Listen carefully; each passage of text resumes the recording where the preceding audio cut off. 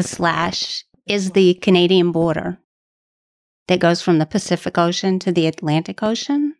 It's 30 feet wide, and it's also known as no man's land.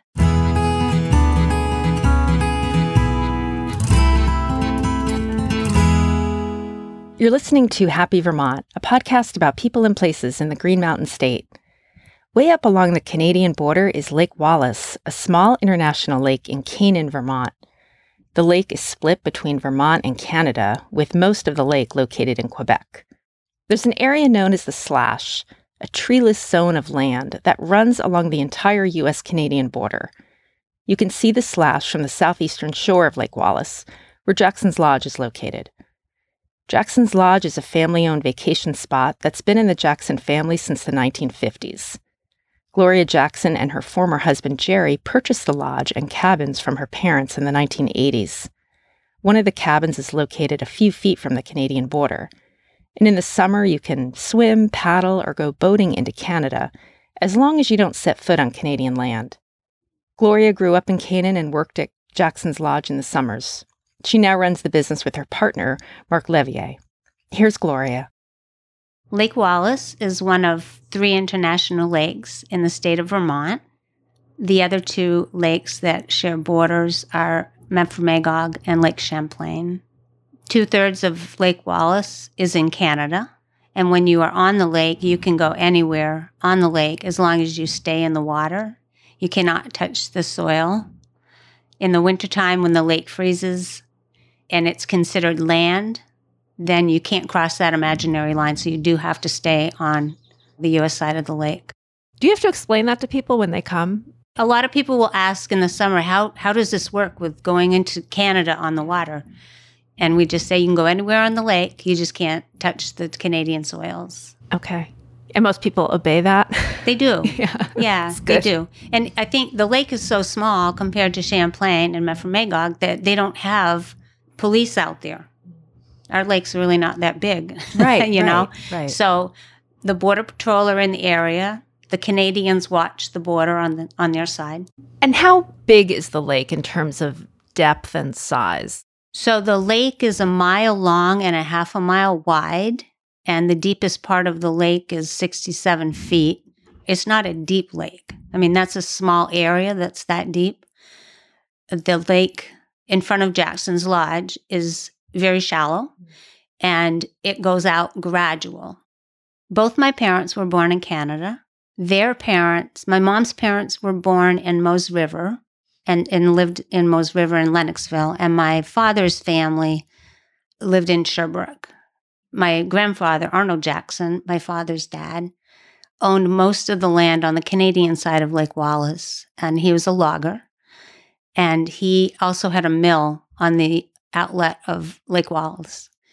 And what's interesting about his mill, his sawmill, was that he would harvest timber in Canada and put it into the sawmill in Canada, but when it came out of the sawmill, it was in the U.S. My parents bought the Marshall camps from Harry Marshall in 1958, and the Marshall camps were camps that were built in the early 20s. And the front row camps are still the authentic cedar log cabins that were built in the early 20s. The lodge, the main lodge of Jackson's Lodge, is a historic lodge that was built in the 20s.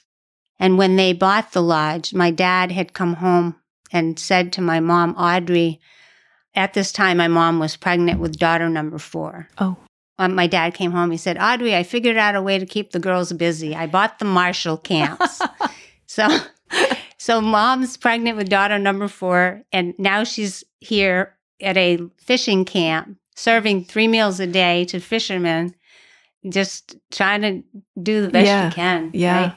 At that time, my oldest sister was 8, and she learned how to make pies at 8 years old, and they helped in the kitchen. My other 2 sisters, Connie and Donna, would help. They were teenagers. I mean, they were younger than Bonnie, so they were trying to help. My dad was in the woods, and that was his place. He was in the woods all day, and Mom was here taking care. How long did it stay a fishing camp? Did that stop when Jackson's Lodge was opened in 58? No, they kept it as a fishing camp for quite a few years. We had groups that would come in. I remember one group named the Rutland Sportsmen's Club, and they came fishing. And I remember photos of huge lake trout that they were catching. And Mom would wrap them up in freezer paper and newspaper and freeze them so that when they traveled back to their homes, the fish would stay frozen. There were a lot of fishermen that were coming in and a few families. It wasn't as busy as it is now with people spending the whole week here. Yeah. They would come in for a few days and fish and then head back home. What is Lake Wallace known for fish-wise? What were people catching, or what do they catch? Back then, when my parents bought, they were catching a lot of lake trout and brown trout and salmon. And the lake has changed.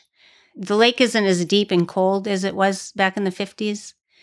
And now people are catching some lake trout, mostly pickerel, brown trout, and smallmouth bass. Why isn't it as deep as it was? Maybe that's an obvious question. It's interesting. The inlet into the lake was diverted by a property owner who had property down there by the inlet. And it changed the flow of the water coming in, and that was in the 70s. It brought a lot of silt into the lake. They dredged the lake twice, but it still silts at the inlet. Yeah. I used to go up in a motorboat right up the inlet, right to the bridge on 114. And now you can't even launch a boat. It's hard to launch a big boat at the access area because it's too shallow. Oh, wow. I think a lot of that silt had come in and it just raised the level of the lake. So it's a lot warmer than it used to be.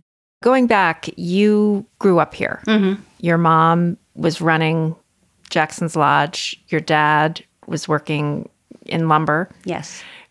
Tell me about your childhood here, growing up and working here and spending time. When Mom and Dad bought the lodge in 1958, they built a camp called the Home Camp. And my oldest three sisters, who helped Mom in the beginning, would work with her. And the youngest three, at some point, my youngest sister was born in 1963. So we had a lady that used to stay at the camp and take care of us and cook for us and do laundry for Mom. And her name was Emma Cody. And she was with us for years. She would come up here in the summer and stay with us in the home camp. And in the wintertime, she would come to the house and help Mom get us ready for school and get our breakfast ready. And while Mom was taking care of Dad's books for his logging business. But we would move up every spring, and my older sisters would ride our ponies up for the summer, and the ponies would be here, and they would give pony rides, and they would take guests on the ponies on the dirt road that comes into Jackson's Lodge, and it went right into Canada. And that was the road at one time to get to Canaan. The road for 114 wasn't open for quite a few years because it was all ledge. People had to come down 114 from Norton and come to Lake Wallace and go into Canada and to get to Canaan. But you lived in Canaan, like you came here for the We lived in summers. Canaan in the winter. Yeah. And we went to school. We all grew up in Canaan. In the spring, we'd move to the lodge for the summer and then spend the summer here with a lot of families that would come back every year. So we had friends and families that we grew up with that were staying here at the lodge in the summertime. In the wintertime, when Mom wasn't working here, she would make homemade bread during the day. And when we would get out of school, my sister Fran and I would take the homemade bread and sell it to our neighbors for $0.25 a loaf. And we got to keep 5 cents.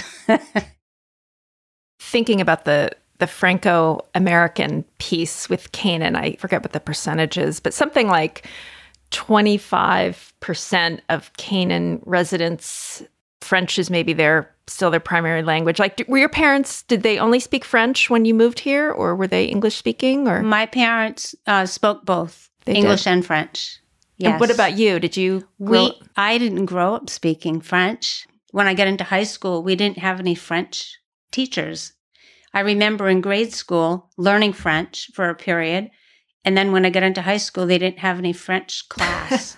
I think they had I wonder Spanish why. then. It was the craziest thing. So That is crazy. So none of the girls speak French. My mom spoke a little French. She was more from an English-speaking part of Canada, Lennoxville and Mose River. But my dad, he could speak French. He could speak French. Fluent. Yes. Okay, that's interesting. What made you buy the lodge in the 80s? Well, we were looking. I grew up on the lake my whole life, and I wanted property on the lake. And my parents knew that we were interested in buying, but they weren't ready. I was in Florida with my husband and 2 stepsons in 1986 in the spring, and my younger sister Hailey called and said, I think Mom and Dad are ready to sell the lodge. Dad turned the water on early this year. It was really nice, and now everything's frozen. So when we got back from Florida, they had a mess with frozen pipes, and they were ready to sell the lodge. So, but they said, we wanted to buy just the home camp, and they said, it's all of it or none of it. Oh. It's all one piece. We're not splitting it up. So we ended up buying the lodge and all the cabins. I wasn't really sure if that was what I wanted to do for the rest of my life, but it was great. I mean, I raised the boys and they helped me here. Jerry worked in the woods like my dad did. I'm just so grateful that I was in a place at that time to be able to buy from my parents. Yeah. And run the lodge. And now 36 years later, I'm proud to be the steward of this property that is such a great tradition for so many families. Right. What was that like for you when your parents said, buy all of it? That must have been a little scary or intimidating? It was. Yeah? Yeah. I grew up working here, but not running the lodge. Yeah. So it was. But the nice thing about it, I had the whole winter to organize myself and learn how to run the business. And then in the summer, come in and with some help from the boys. And right. I had a few employees that helped me open the cabins. So when we did buy, my parents had half of the cabins were rented by the season. She had guests that would come in and stay for the whole summer. And I continued bringing in seasonal guests. And it made it much easier for me because I was the one running the lodge and I didn't have the time to do changeovers every week. I was also hosting events at the time and catering with my sister Bonnie from Bessie's Diner. Wow, you were busy. We had weddings and family reunions and big weddings. They were like 200 people at a time at some of the functions. So a few years went by, and as the seasonal guests started not being able to come back because their kids were grown now and they were off to school and college and they had summer jobs, they weren't able to be here for the whole summer. So they would rent for maybe a week or two. And then I started not renting seasonal anymore. I honored the seasonal guests, but when they decided not to come back, I started renting by the week. It made more sense for me to do that with the increase of what it cost to run the lodge. Definitely. So weekly rentals were what I planned to do. Yeah.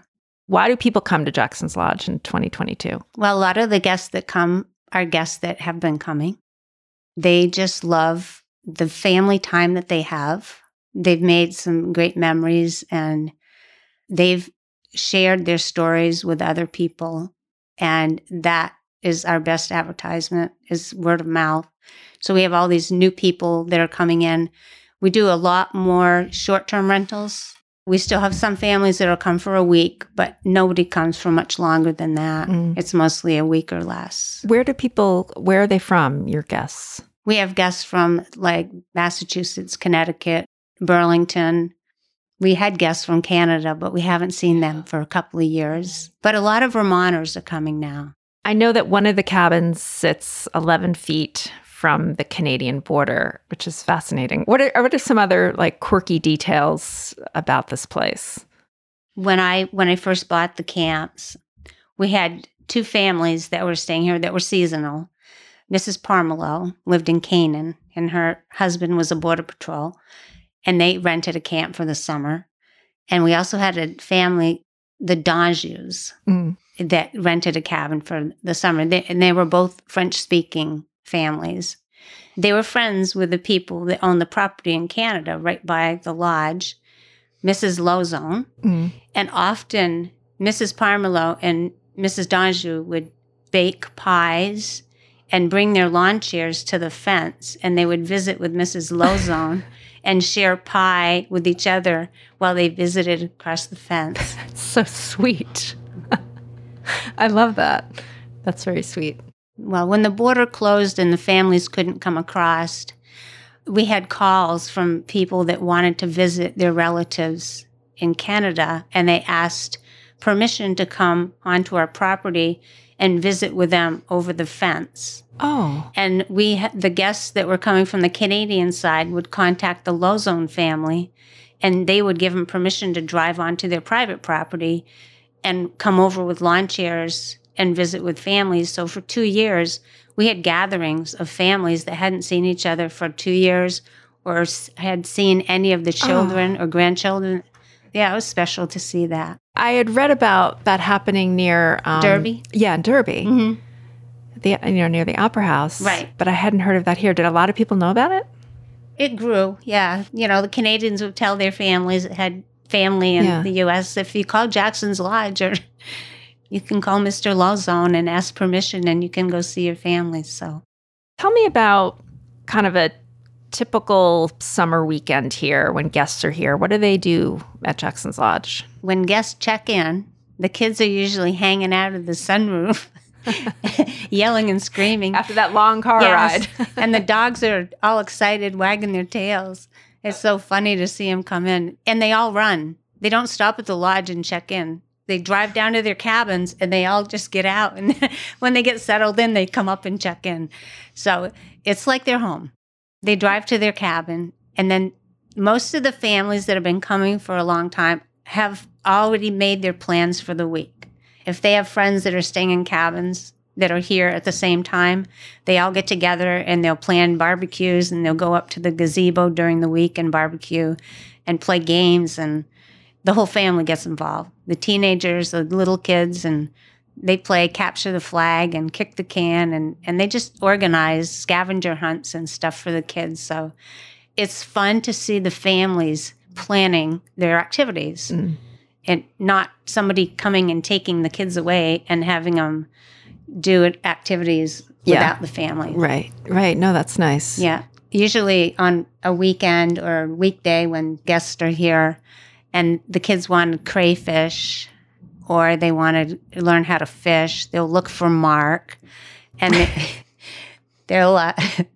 Mark has to go down with his little stick and piece of string with a paper clip on the end of it, and put a little piece of hot dog on it, and the kids get out on the dock, and they'll go out there for hours and catch crayfish, and then they have to throw them all back at night, and then they'll go back out the next day and catch them all over again.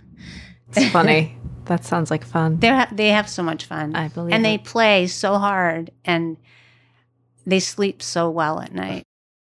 Why do you think people love it here so much? I think they love having quiet time and family time and just reconnecting. And also, they're all making wonderful family memories. Mm-hmm. Right, absolutely. So important. Yeah. And that's what we try to deliver. Mm-hmm. Families making memories and just being happy when they're here and having fun. It makes a family tradition, and it starts it. People come here once, and then they're like, we're coming back. And the guests that are here treat our new guests like they've been guests forever. Everybody is so nice to everybody. We treat all our guests like they're our family. Mm. That's and nice. I think that's what's so special that makes them. We talk to our guests, we listen to their stories, and then they feel like they're part of us and they want to come back. It's special. The slash that I mentioned earlier is a treeless zone that marks the U.S.-Canadian border. The border is the longest in the world, stretching 5,525 miles from Maine to Alaska. You can see the slash and also a border monument behind Jackson's Lodge. When you ask Mark Levier about the lodge, he'll enthusiastically tell you about his love for the place, plus everything you need to know about the slash. Here's Mark. I was born in Burlington, grew up there my whole life. Back in 82, along with 4 other good friends from Burlington, we all got invited by a friend whose father owned a camp here on Wallace. And as the old guys were passing away, they had this interesting rule amongst the original 5 owners that the camp would go to the last survivor.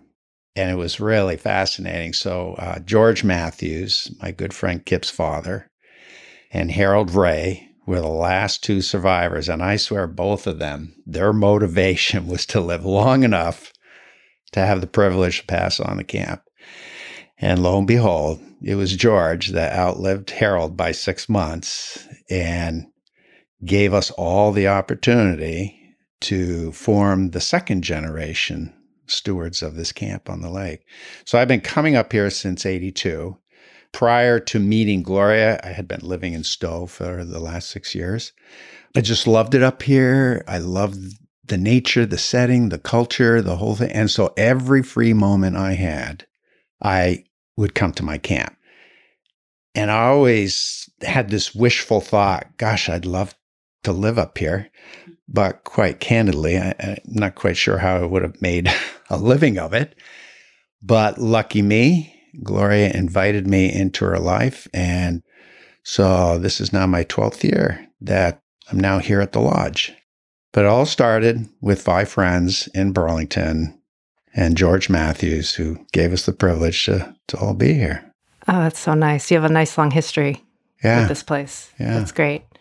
I was telling Gloria that Dave, my husband, last night, he was saying how we've been to different places and just the warmth and just helpfulness and kindness. So that was very much noticed, by him. He hadn't met you before and it was very, just made him happy and comfortable. And so thank you for that. Well, I think that just comes natural for us too, right? I mean, we're just truly grateful for the patronage, the support. Because if it wasn't for our guests, we wouldn't be here. Yeah. But candidly, it's that gratitude attitude that I think people feel in us, and it's a genuine feeling. Yeah, that's good. I believe it. It's very authentic. When I was up here in April, one of the things I kept thinking about was the slash and the monument. And I walked over to the monument this morning. Do you know how long the slash has been around? Gloria was thinking she didn't remember it when she was younger, and I was reading about it. I thought it had maybe been here for a long time, but I have no idea. If you look at the border monument, the granite monument that's on our property, at the base of the monument, carved in, is etched Treaty of 1842. And I'm not 100% certain, but I'm thinking that treaty is when Canada and the U.S. formalized their border and decided exactly where it would be. There's another marker on that monument on our property, 2006, and we believe that's the year that granite monument was placed on that spot. But the Treaty of 1842, I think, is what marks the agreement between Canada and the U.S. on where that border was. Yeah, okay. And then Gloria mentioned, and I remember you talking about this when we met in April, people hike the slash. Yeah. Do you ever see people, I mean, I guess they have to come down there and cross some other way, but do you ever see hikers through here or people coming here for the slash? I have never seen people walking down the slash with backpacks, but we've had hikers come to the lodge and share that fact about the slash, the border. That border isn't considered no man's land. In other words, it's neither Canada nor the U.S. It's been entrusted by this group called the International Boundary Commission. The Boundary Commission, every 5 years, comes through and clear cuts that swath of land. And we've been told that people have hiked from the Atlantic Ocean to the Pacific Ocean in the slash. because they can. But I have to confess that Gloria and I, neither of us have seen someone walk through. Yeah. And I'm sure if someone was walking through with a backpack, they'd probably take notice Yeah. and a visit by Border Patrol or what have you. But it's really fascinating. Now, with regards to that monument, the other thing that's fascinating is these monuments were placed every mile along the border.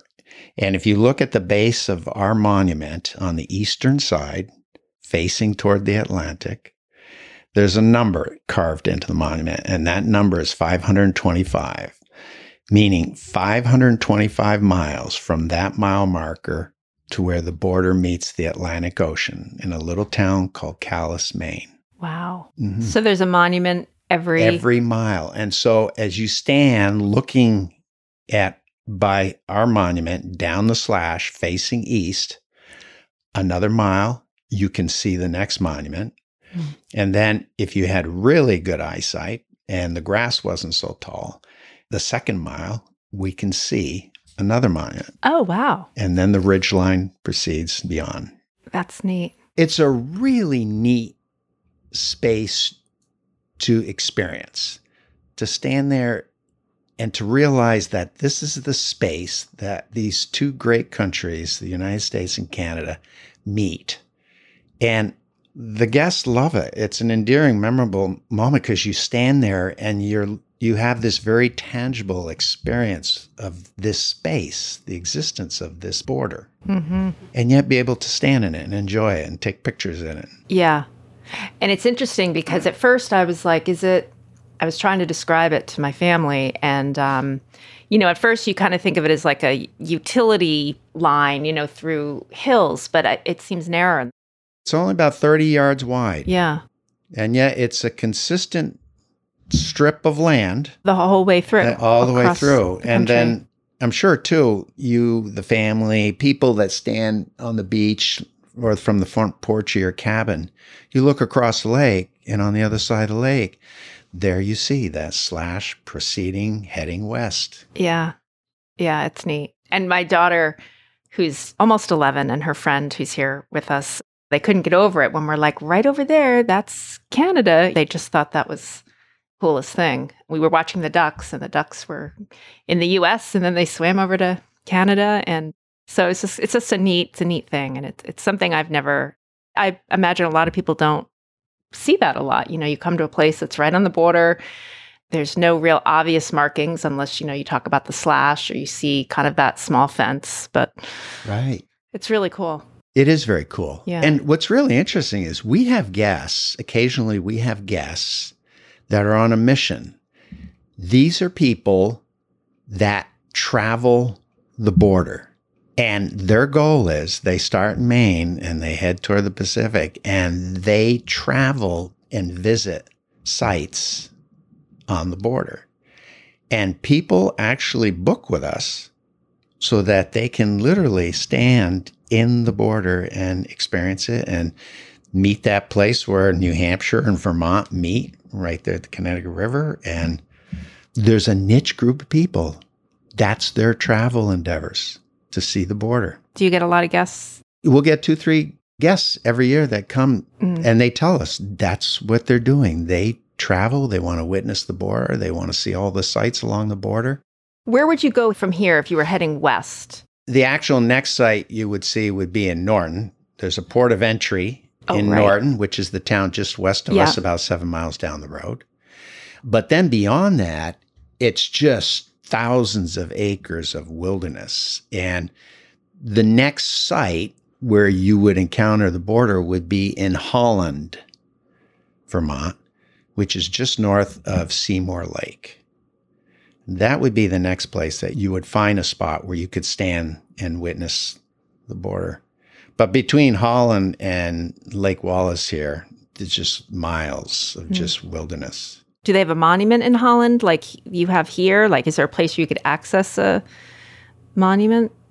Honestly, I have never been to the Holland site, but Holland is one of these communities like Derby, like Richford, that abuts the border. So there must be a spot there too, where people can travel to stand and see that slash. That's a really interesting feature story about this place. It was something that it's so unique, right? It is unique. It's an endearing thing that differentiates us. It gives people a reason to come here and witness something they're just not going to see most any other place. Absolutely. And you never forget it. It's like, that place. And it's so fun taking pictures of families standing there by the monument with the slash way in the background off to the horizon. Yeah. It's a sweet experience. There's a couple things that we've kind of tried to coin that can define who we are. And that is naturally unaffected and deliberately unhurried. In other words, when people come here, they're first just totally immersed in this nature, this wildness, this remoteness, which is the furthest corner of the Northeast Kingdom, right? And it lends itself to people here who've chosen to make a living here that have a sense of character, spirit about them. There's a culture that it's palatable. You can almost, you see it, you feel it, you can hear it. And I think people enjoy that. And then the deliberately unhurried. The nature of being here is truly about disconnecting, relaxing. Families are playing like families again. And that unhurriedness, I think, is also alluring and one of the reasons why people keep coming back. You're in a cabin, an authentic cedar log cabin that was built 100 years ago. Everything about this place is about not changing and keeping things authentic. To Gloria's credit, there's a lot of thought and sometimes more time than I wish for before decisions are made on anything changing or being made different. When you come here, you truly are in a place that hasn't changed. And that's a lot of families comment about that, is how they keep coming back because it doesn't change. And yet, when they do come back, every time they come back, they discover a little something that we've done. It's kind of an interesting mission that Gloria's been on. I think that kind of frames it in a way that describes what this site is all about, this special place.